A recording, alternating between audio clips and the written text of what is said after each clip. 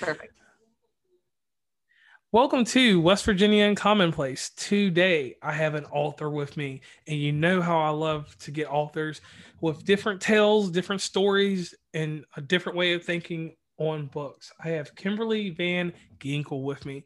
So, Kimberly, can you please let the audience know who you are, where you're from, to a certain degree? Don't give too much away, and and then tell us what inspired you to write first.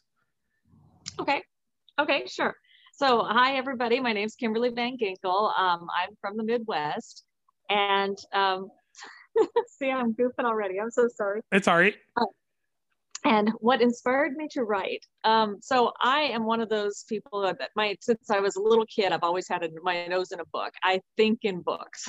I cannot go a week without a really good book going on. If I do, I get really out of sorts. So my life goal has been to be a published author. And now I can finally say that it's happened. I've spent the last probably 10 years working on this book with all of the research on it. Oh, wow. And so, yeah. Well, it's set in the 1800s, so it took quite a bit of research. I wanted to make sure that every bit of it was authentic. Okay, I respect that. Now, let me ask you this. As a child, what was the first book that drawn you in? I'll give you a little bit about me. I read books up until second grade, but it was this book called The Phantom Tollbooth. Oh, yeah. And even though it had illustrations in it, because you were in that period where you wanted to read, but I still wanted illustrations. That book got me to where I love reading it. I started doing the book it thing and doing better with reading and stuff like that. And then everybody has that story of 20,000 Leagues Under the Sea. But it was that book, Phantom Tollbooth, that changed my life. Never seen the movie, which I just found out that there was a movie like 4 days ago. Yeah. But that book just revolutionized reading because I was like, there's illustration. All right, I'll get past illustration at some point. But it was that thing that bridged me from the elementary type books to chapter books and everything else. Sure. So what about you? The first visual book that I can remember was Cloudy with a Chance of Meatballs. Oh, I wow. would stare at that one forever. First chapter book might have been The Secret of NIMH. All right. Yes. I love that one. But here's the crazy thing, that when I think back to books that I was reading when I was first grade, something like that. So my oldest sister is 12 years older than me. There's a huge gap. So at the point that I was learning to read, she was in junior high, early high school, and she was grabbing paperbacks all the time. So a lot of what I was reading were the paperbacks that she left laying around the room, right? Which I should not have been reading at that. The first one that I clearly remember is called Griffin Loves Phoenix. And it's about a man dying of cancer falling in love with a woman dying of leukemia. Oh, Lord. I was reading that at 6, and I have no idea.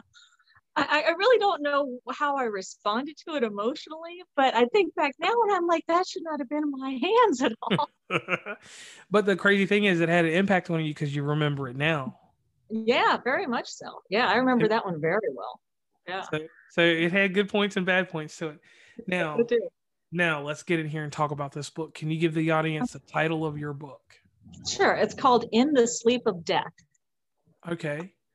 And draw us into it. Yeah, it's a supernatural fantasy set in the Old West and Victorian St. Louis. Okay, St. Louis, Missouri. Yes. Okay.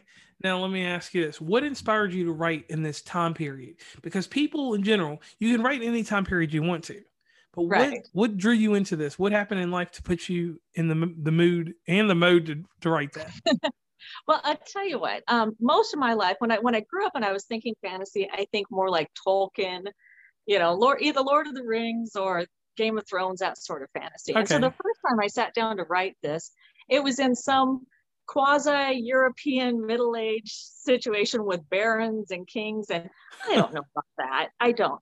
And what saved me from going down that road, which would have been a disaster, is there's this, the writer, her name is Diana Wynne Jones. You might have heard of Howl's Moving Castle. She's the one that wrote that. Okay. It's an animated movie now. Yes. Yeah. She wrote at one point, it's a nonfiction book, but it's called The Tough Guide to Fantasyland. And it's a really funny book, but it just talks about how every fantasy writer makes the same stupid mistakes. you know, and one of them is it's always set in some sort of a land that you know nothing about, so you get everything wrong. Or you always have, you know, it's always full of worlds where everybody is off pillaging and nobody's home actually tending to their farms or anything like that. So how do these people feed the armies, you know, things like that. So when I read that book, I completely scrapped everything that I was doing. And I'm like, you know, I need to really listen to what people say over and over, which is write what you know. And I know the Midwest. that's I've grown up in the Midwest, spent my whole life in the Midwest. That's my heart and soul. So I decided I'm starting over. From now on, every book that I do is going to have some connection to the Midwest. Okay. So that got me the place. And then it just was a matter. And I knew that I wanted it to be sometime, you know, 1800s roughly, because I wanted it to be before she had any easy outs of like getting in a car and going somewhere, you know. So it just took me a lot of time of researching this. And the reason that I settled on St. Louis, 1886, if you don't mind me going on for a while. Oh yeah, go ahead. The more I researched about it, the more I just fell in love with St. Louis at exactly this time, because it was this wonderful city that's right on the verge of the western half of the nation. Okay. And it was a river port, just a bustling city. They had, I don't remember the population, but I can tell you they had an opera house, they had a baseball team, they had Budweiser. They had electricity. They had cable cars downtown for about a 10-year period. They had riverboat traffic that was just it. I can't even picture the number of stern wheels all day long, right? Yes. And of course, they had locomotives coming in. They had the whole railway system. So they were this major hub. But if you go even 5 miles west, it's still what we think of as the Old West out there. It's, you know, people still living in sod huts and everybody traveling by horseback everywhere. And I just fell in love with this one little place in America that is just right on the verge of the new century like that. So as soon as I found all of this out, I had to set it right there. And so part of the story is set there and part of the story is set on the western half of the state. Okay. Now let me ask you this. Now brainstorming for all this, you gave us that process already. How did you determine like exactly like set points of when you were like you decided 1863, correct? 1886. 1886. So 1886, yeah. When you decided at that time frame, what was the difference in that and 1863? You know, everything just fell together. Well, one of them is it had to be post-Civil War. Okay. One of my characters is the son of slaves, and that's a pretty major heavy topic. Yes. Yes, exactly. So, but I didn't want him to have grown up as a slave. I wanted him to feel a little bit more empowerment in who he was and not have that hanging over him. Okay. But on the other hand, his father was, so he's seen firsthand exactly what that life is like.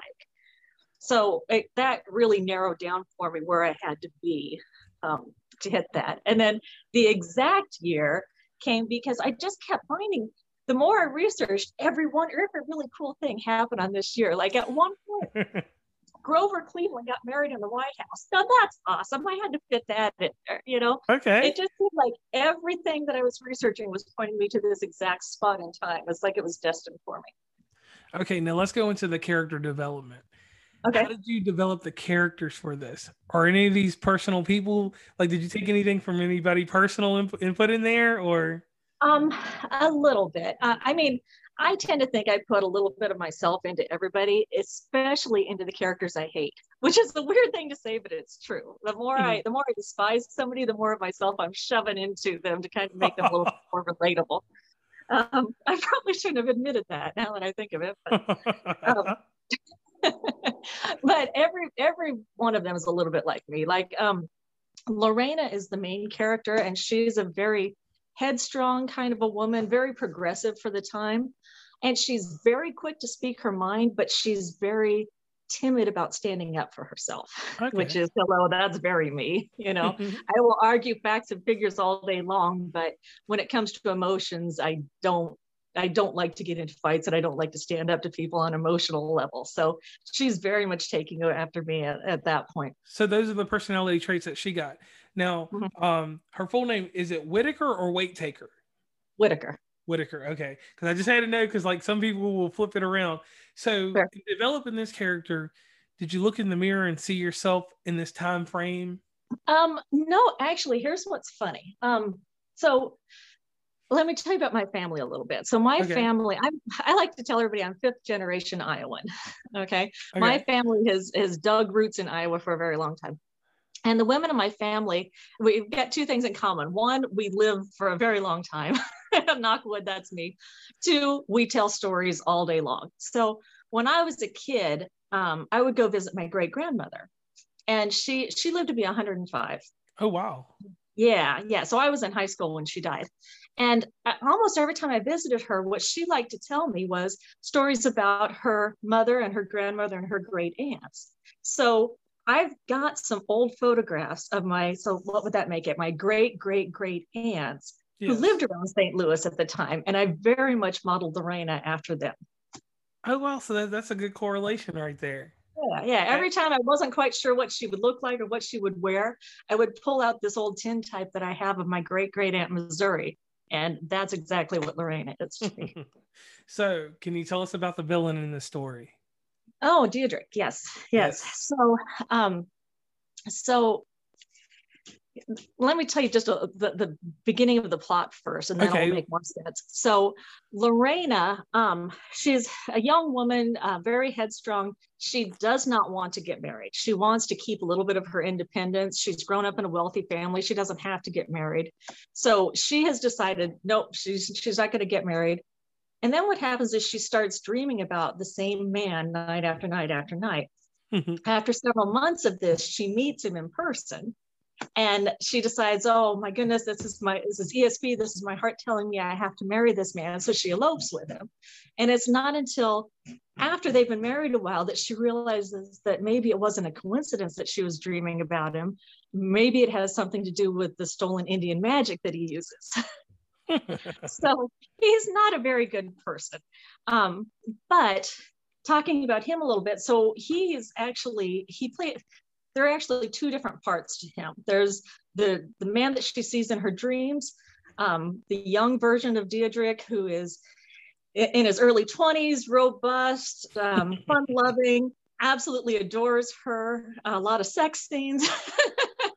And then in real life, she has the older version of him. He's almost 80 when they meet. Yeah, he's Hugh Hefner. really, yes, yes.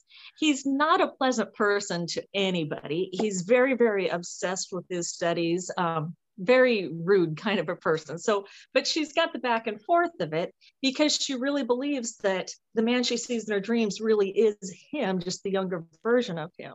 So it kind of brings up the question of, how much of you is the same as when you were a kid? Like, are you still the same person? Okay. I can see that I theme. see sometimes videos of myself as a teenager and I think, yeah, okay, like parts of me were kind of cute, but mostly I'd be really annoyed with myself. Right. So yeah, so she's got both. She's kind of got two husbands, really, one during the day and one at night. And that's really strong. That age gap there. And that's a good topic to put in there because that's got to be kind of hard to talk about, correct? Was it hard for you to do it in there or? No, I don't know. I don't know how to answer that one. Okay, so let me ask you this: in writing this book, because like this is the Midwest, and the Midwest is a place that, even to this day, we're in 2021.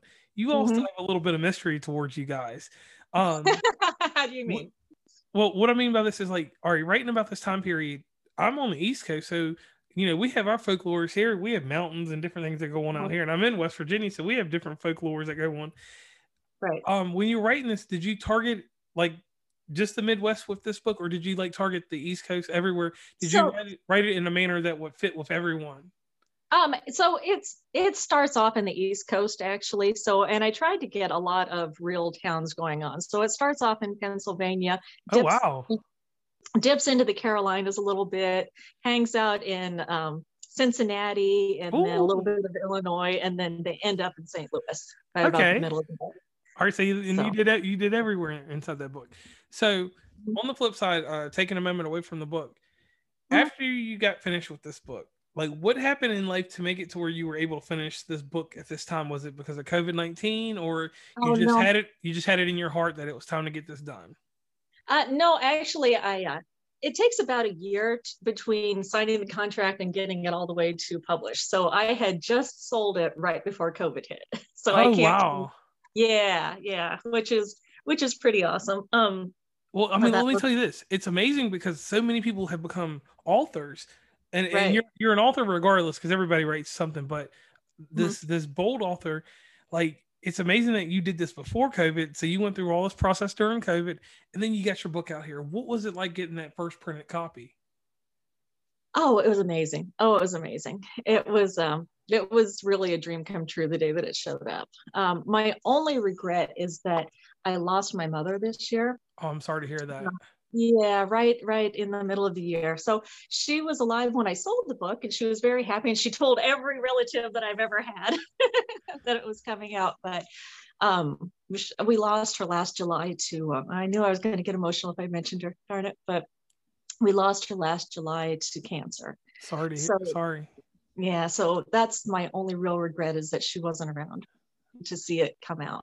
So it was kind of bittersweet when I finally got it in my hands that I'd missed my window on that.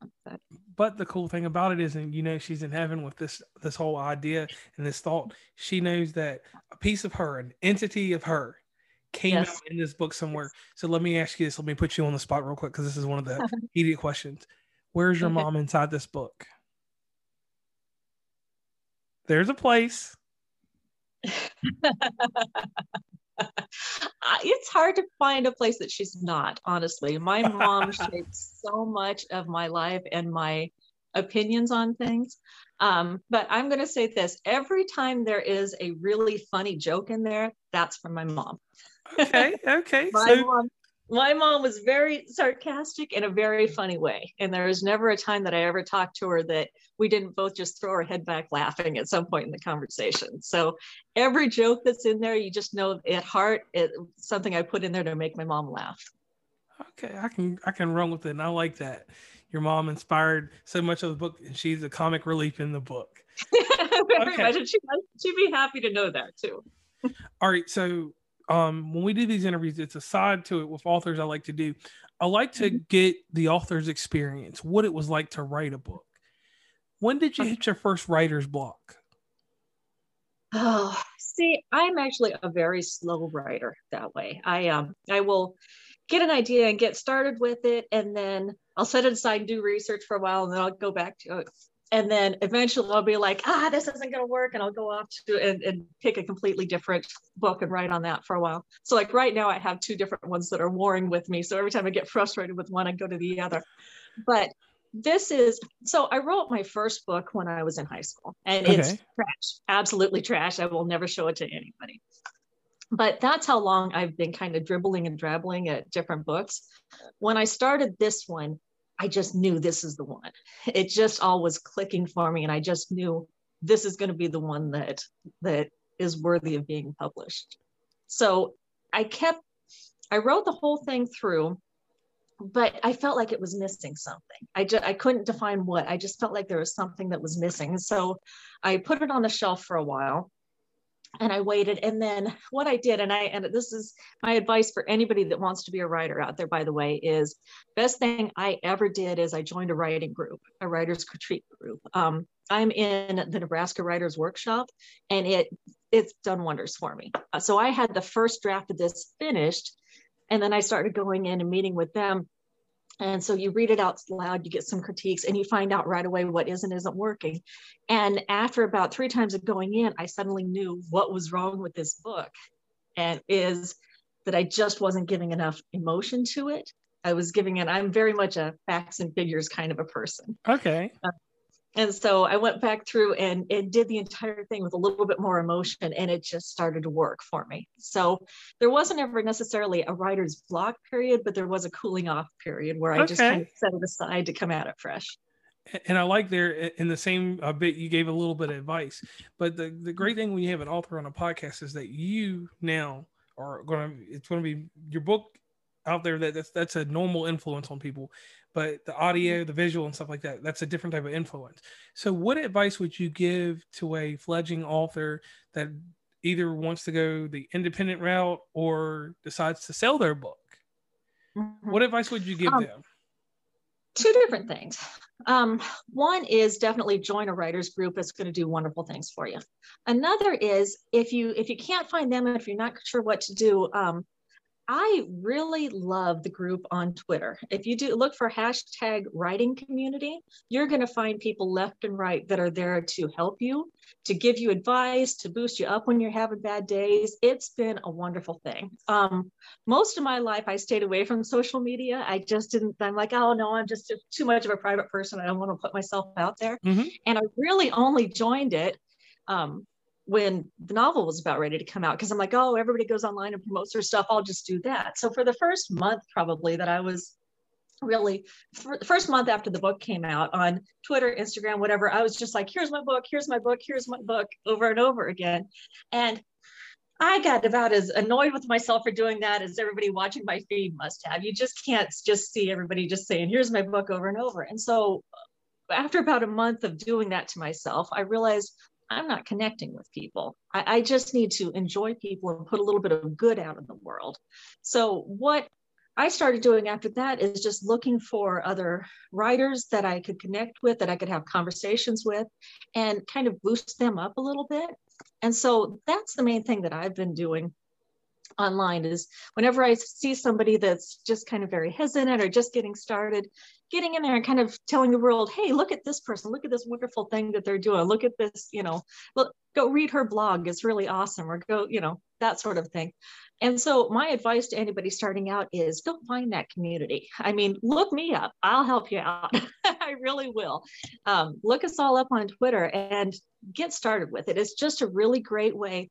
No matter what's going on, if you're just having a bad day and you just need a little bit of a boost, there's people out there that are going to help you. Or if you're stuck and you've actually got writer's block on a certain scene, just toss it out there. You're going to get some bad advice, but you're going to get a lot of good advice too, just to kind of move you forward a little bit. Because we've all realized that as writers, we're really not competing with each other, because if somebody buys one book and enjoys it, they're going to go buy another book. So we're all just part of the same end goal, is boosting each other up. Okay, I really like that. Now let me ask you this. What has been your biggest triumph and what has been your biggest failure in writing this book? So my biggest triumph and my biggest failure. Well, simply getting it published was the triumph. That was the end all goal. And the reason that we ask about the failure, let me give you a little bit on this so you can think about it. The reason that we ask about the failure is because we always want to humanize things, because people sometimes will give you all the glamour, all the glitz. But when it comes down to like what happened, because I'll give you an example. I did this podcast with another person. That other person had a little bit better likeness than me. It had a little bit more bravado. They went on to take our podcast somewhere else. They went to New York and now they're big time with it. And me personally, I had to go back in, reinvent how I did the podcast. I realized that I'm a Barbara Walters, Larry King. I'm an interviewer. I'm going to pull questions out of you. I'm going to get answers out of you. It's going to be fun. We're going to laugh. We're going to be smiling. Everything's going to get organic during the conversation, but I'm not this very, I'm not going to say obnoxious. I'm not this very vibrant person that's going to be like, hey, Kimberly, what are you doing? Woo. Nothing like that. But I'm going to be like, the guy that works at the convenience store that you talk to about whatever went on down the road that you seen 5 minutes ago. So I realized that that's the type of person I am. So that's what I had to, kind of do there. Okay. Well, okay. I know what you're going for now. So my failure came in trying to sell the book. I had finally gone through, gotten it all done. I knew it was ready to go, but I had no idea how to pitch it, because I am not good at talking about myself, let alone talking about my book. It's just not. Most writers, I think, are this way. We'd rather just sit in the corner and write and not have to get in front of people and talk. And every writer that I know is terrible about pitching their book, because now I've written this 300-page book and now I've got to get it down to one paragraph to try to get it in front of somebody. And I failed and I failed and I failed and I failed. And I'll tell you, I got so many rejection letters on it that at one point I remember going to my husband and putting my head on his shoulder and saying, maybe the world doesn't need more authors. Maybe I should just give up. And he just laughed at me and he's like, come on, just keep sending it out there.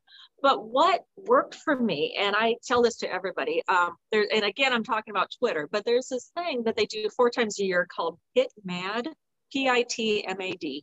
Okay. And it's one day every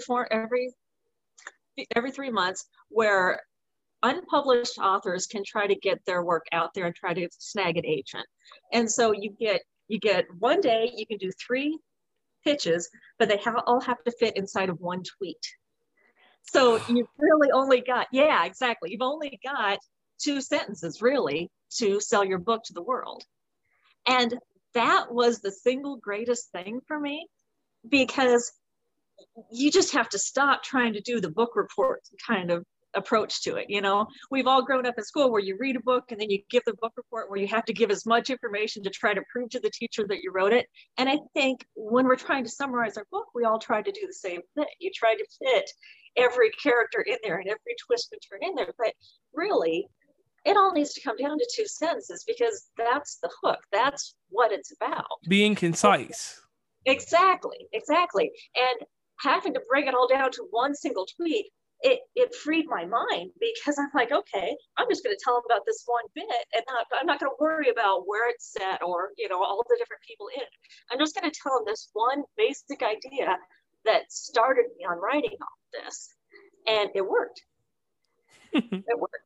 You can do it. You can do it in 1 tweet. You can be just a little bit funny about it and just say, this is my 1 idea, take it and go. And it was wonderful for me. It got immediate results as soon as I tossed that idea out there. So I tell every one of my writer friends, you might as well try PitMad. It is not going to hurt you. There's no way you can fail at it. You cannot get an agent necessarily, but you can't fail at it. You have to try it. It was transformative for me. And see, that's amazing, because, you know, in advertising, just in general, you have to give a pitch, but then you have to have a follow-up. Right. And doing it that way, you didn't have to worry about a follow-up, right? It was just there. Right. So so look, in a nutshell, you've mastered advertising to a degree. I know. At least on that 1 day a year. Yeah. I got it down. All right. So what is it like once you get an agent, you shop around for a deal, and we can never go into specifics of a deal because that's legality between you and them. So you shop around, you get a deal. You go through the contracts, you read things, you see how things are going to be set up, you see how everything monetizes. How did it make you feel inside to know that you were there? Like you were here as an author in we'll just call it the internet realm. And now you stepped out of that realm, because so many people go to KDP route and put a book out on Kindle, digital publishing, and they're done with it, and I'm an author. But you went the tried and true way, which is very hard to do now because you have such easy vice. I'm not saying it's not an easy vice, but you can just put it on Kindle and hopefully get it done. But the one thing in any type of content creation, which is podcast or anything else, you're not going to get that marketing. And that marketing is so hard. If you don't have the mind for that, you know, that's kind of hard. So you get all this taken care of. You sign this contract and your book is ready to go. And you're waiting. What was that anticipation like? You know, honestly, I felt it coming. I felt like this is going to happen. And I just knew it was going to happen. And I had complete faith that it was going to happen. And I didn't tell anyone in my life except my husband, because I didn't want to jinx myself, but I just knew. And then I was checking my email every night. Is it there? Is it there? Is it, you know, is it coming? And I remember this one night I came home.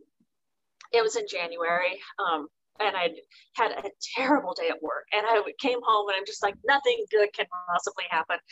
And then, you know, 2020 is going to be a crap show. And this is long before we knew what 2020 was going to be. So my poor pitiful day was not even the icing on the cake of 2020. But I came home and I was just so miserable. And I was sitting on the couch and I flipped open my email, and there it was. There was my offer. And I was all alone in the room when I saw it, and I started shaking, and I ran upstairs because my whole family was upstairs. And I'm up in the hall. I'm like, guys, I need you. And so they all come out of their bedrooms to see me. And I was shaking and I was crying and I couldn't talk. And they all thought somebody had died. Because I was just a shaking mess. And I showed them, and I just held it up and showed them. I'm like, I did it. I finally did it. And it was a big group hug. And yeah, that was one of the moments that I'm always going to remember. So you're going to always remember that. Now, let's dive back into the book real quick, because we went off for a little bit and we went into everything else. So what supporting characters do we have inside this book that aid Lorena? Yeah, who aid Lorena during her journeys? Well, okay, so there's Lorena. I've already mentioned her husband, who's kind of the villain in all of this. Bo is really my favorite character. And I mentioned earlier, Bo is the son of slaves. This takes place 20 years after the Civil War, so he wasn't a slave himself, but Lorena's father owned those slaves. Oh. So, yes. So Bo and Lorena have a very complicated relationship. This comes up pretty early in the book, so it's not really a spoiler. They're cousins, and all that implies. Ooh, Thomas Jefferson love. Yes. All of that is going on as well. So it's a pretty complicated relationship. And to be honest, that's the one thing that I kept getting nervous about. Am I really going to go this direction with it? Because I'm a white girl from the Midwest. Okay. I know absolutely nothing about either side of slavery. Okay. Right. And so I read Owen Voices books quite a bit. And if people don't know, Owen Voices is the term for any underrepresented group. So it can be a racial minority, social, or anything. So I read those all the time, but I thought, can I possibly tell this story correctly? Do I have the perspective to do it? And several times I thought about changing all of it, but what kept me on it is, and I've read a million books written in the 1800s, all the Jane Austens, all of those stories, and it is really easy to just tell a story about the happy rich people.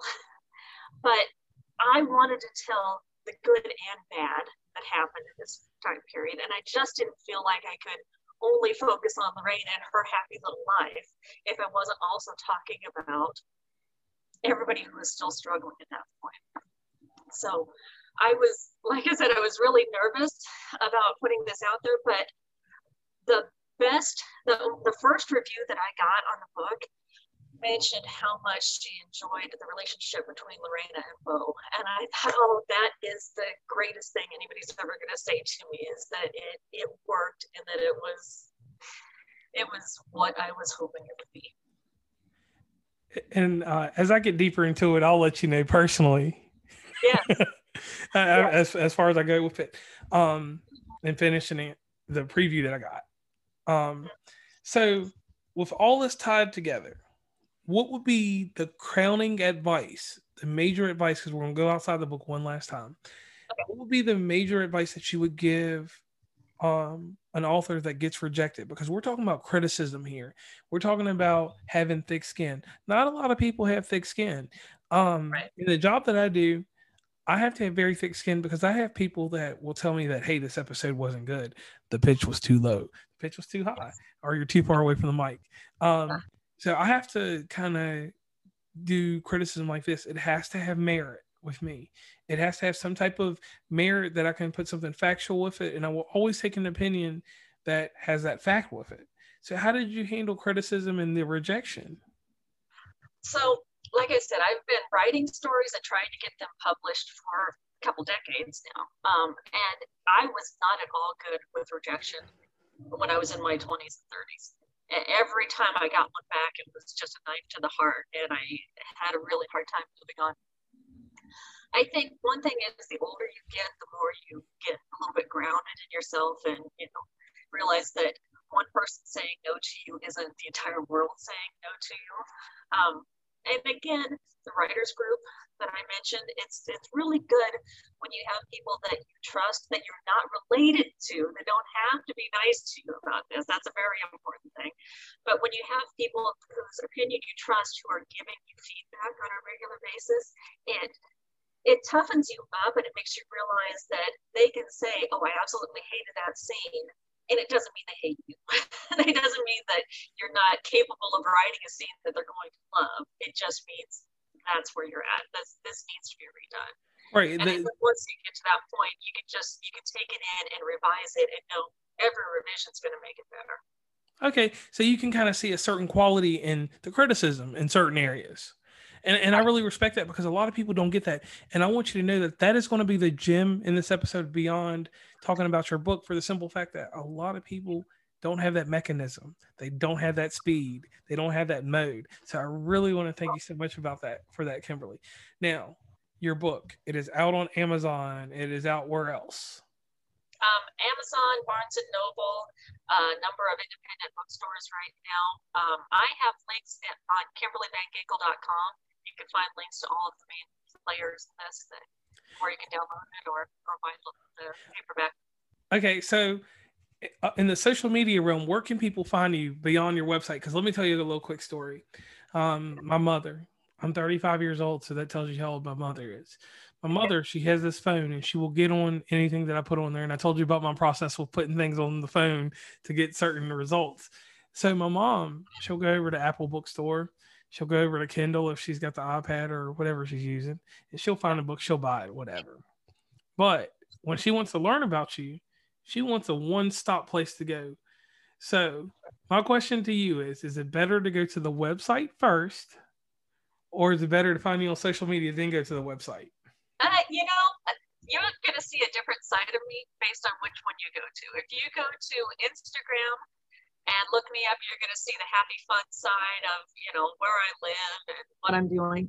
If you go to my website, what you're going to see, in addition to, seeing things about my book, you're going to see all of the research that I've done and all of my opinions on that. So I keep a blog that I am obsessed with technology and history. And so I keep a blog about all of the crazy things that have happened in technology over the last 100 years, or pop culture, or just weird things like that. So people that like to read tend to like the blog better. People who just want a little glimpse of me, go to Instagram. Okay. I like that. Now, comes the point in the show, and I do this with all of my guests. You got to give back to us. We want to know a secret or a hidden talent that no one knows about. And let me say this. This is her first ever podcast interview. So I kind of put her on the spot with this because the way that we work material out is I always give everybody a set sheet of questions. I don't ask any of those questions on that sheet of paper. It just gives you a familiarity with me. Because notice I didn't ask you any of those questions, did I? No, you didn't. No. But I rewarded things and it worked out because we made a great organic conversation, and hopefully a ton of people read your book and go out here and join it with you, and then they get ready for something else we'll talk about in a little bit. So, what is your secret or your hidden talent that no one knows? And remember, this is her first podcast, so this is going to be exclusive information that's going to get out to the world. Some dude, just think about this, some dude in Pittsburgh, a guy in Topeka, Kansas. I don't know why I always go with Topeka, Kansas, and then some guy in Detroit, almost close to Toronto, is going to know this secret. So let us know what it is. I'll tell you, some of my guests, I had a rapper on here from out of New York City. He could rap real fast, so I never would think anything about that. This kid could solve a Rubik's Cube in 40 seconds. Oh my gosh. I talked to a lady from Georgia. She goes into Goodwill stores and any other fine thrift stores, buys artwork, puts rhinestones and glitter on it, and resells it at high prices. Oh my gosh. Different taste. I know. I'm thinking about doing it. The next time I get some free time, I will do that. I have had another nice lady talk to me from out of the state of Virginia. She does not like the sound of a can clicking, that carbonation. Okay. If she hears that, It stops her day. It interrupts her life. And she has to stop what she's doing to get correct again. So, the last one is my favorite one. This lady, she did an interview with me, and she said she remembers everybody by an article of clothing they have on. So if you have on just a plain t-shirt, she will never remember you. If you have an emblem like I wear Nautica or whatever, or if you have a John Deere shirt on or a flannel shirt, she will remember the color, pattern, and detail. And that is your name, your flannel shirt, red, yellow guy or gal. So all these people have these different things, and I'm like, wow. My only thing is that my secret, which isn't a secret anymore, is real simple. Even though I live in West Virginia, I'm in one of those places we call the Mountain Dew areas where we do extreme stuff. I cannot swim, but I go to the Atlantic Ocean. I've been to California, so I've been out to the Pacific. I go to these random places, and I will get in the water and touch it. I won't go too far, but I always keep someone with me that can swim so that I'll live, and I hope they live, but they'll get me back to the shore. So that's my deep, dark secret. Even though I can't swim, I will get out on boats. I will go places, but I won't go really too far out there. Like I would never take a boat from Virginia to England or anything like that, or from even Virginia to Canada, or vice versa anywhere else. I wouldn't go down the Mississippi or the Ohio, very far. So that's my secret. So now, what is your secret talent or just a secret? Okay. I'm going to give you a couple. You pick the one that you want. Well, you do all of them then. So the dumbest thing about me is that I can never remember colors. So I have a real hard time with faces. So if somebody ever robs me and I have to do a police lineup, it's probably going to be the middle one, so don't stand in the middle. But I can never remember colors. So if I'm trying to describe a car, I don't know, it might have been brownish, and then it turns out it was white. I have forever given people really poor instructions to my house. Thank God for GPS, that I can just give them the address and they show up. Because every house I've ever lived in, I've called it pink, because to me it's pink. But no, my whole family says this house is yellow. Oh, wow. I'm just nuts. Yes. So I don't know if my color spectrum is off or if I'm just really bad at details. I mean, that's really far, yellow to pink. I know. It's goofy. So that's my bad one. My talent might be computer programming. Okay. Not deep into any language. I'm kind of a jack of all trades, but what I'm really good at is taking little snippets of this code and little snippets of this code and pulling it all together to create something. And I have realized as I say that is as boring as it gets. So don't use that. This is why I write fantasy, because my real life, I am an IT accountant. Okay. At a printing company, which is as boring as it sounds. So all day long, I've got little characters dancing in my head to liven things up a little bit. So let me ask you this, because I went and got a computer info systems degree. So, we messed with Python. That was the thing. So Python's easy. You can just run with that. So inside these computer languages, what is your favorite computer language? PHP. Easy. PHP. Okay. That's my go-to on everything. I tend to work with databases quite a bit. So that's my go-to to pull everything out and manipulate it and do what I want to do. Okay. And that's something interesting, because once you go on from here, this podcast will come out, people will hear it, and they'll know this about you, and then they may come find you. I don't want to give advice. They may come for advice too. I tell you what, I'm going to give you one more quirky thing. So I was thinking about it. So I am very much a numbers person. And so when I was young, I learned how to crochet. My grandmother had leukemia. She was in and out of the hospital constantly. And so whenever I'd be sitting in the hospital waiting on her, she'd teach me how to crochet. So I've been doing that my whole life. So what I do now is I make puppets that look like people that I know by crocheting them. and sometimes they're really cute. Sometimes it looks like I'm, what's that thing that you stick pins in? The thing that looks like a tomato? No, like sometimes it looks like I'm making a little doll that you stick pins in the voodoo doll, or a voodoo doll. Sometimes they look like voodoo dolls. Sometimes they look cute. I had one of my close friends, it was doing a goth wedding. And so I thought, oh, I'm going to make that. This is a perfect time. I'm going to make him some little dolls. And I did. And it kind of looked like Gomez and Morticia, which I wasn't intending it to be. But yeah, that worked. And that's amazing. That's a little hilarious. And that's, I hope no one got a broken leg or anything out of that instance. Okay. They rolled with it. Now, swinging back to your book, because I like to go different ways with it, so that way there's a different tempo. And in podcasting, this weird thing that we have go on, and I'll just do it real fast with you because I didn't tell you about it earlier. Sure. And once again, guys, remember this is our first ever podcast interview. So we have listeners that skip through in different places. So we need to go back through and do a shameless plug for your book one more time. In the Sleep of Death. In the Sleep of Death. Yes. It's a supernatural fantasy set in the Old West and Victorian St. Louis. It's I tell people it's not really a romance, but there's a strong romance vibe in it. A lot of supernatural stuff going on.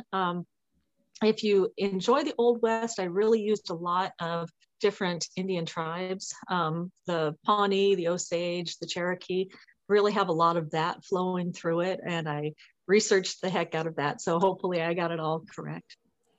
Okay. Now, social media one more time, because we got this one listener that will 5 seconds you get a download.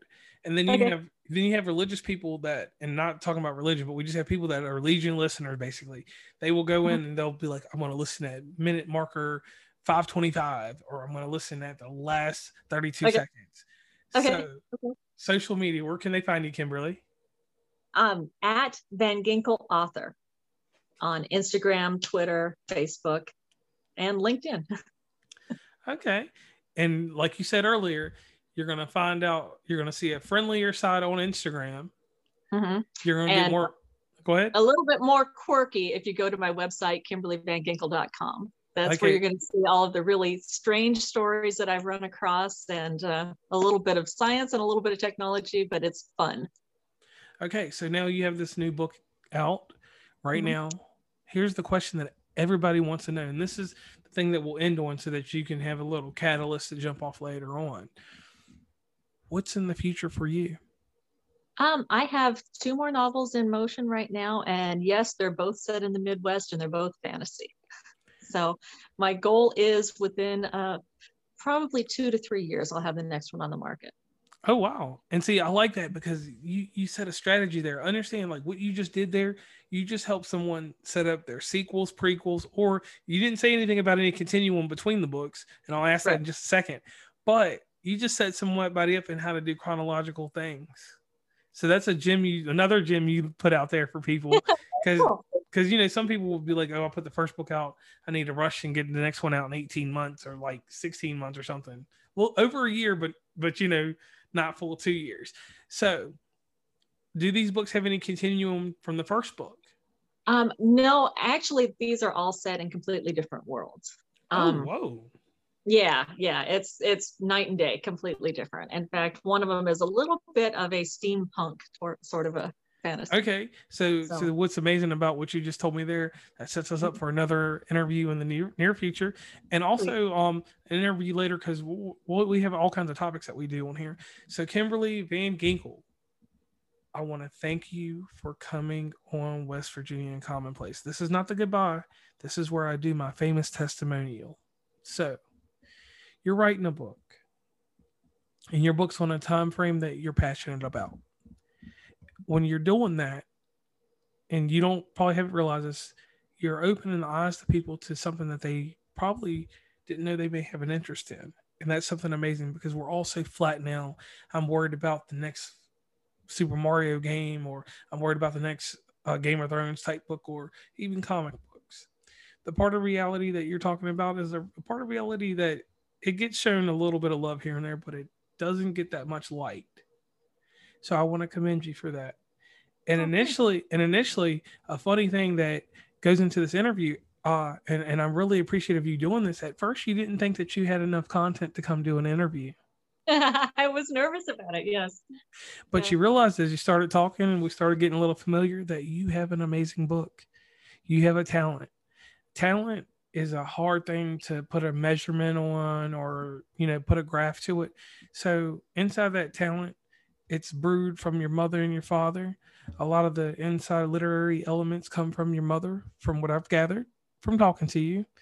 And the world will be appreciative of her.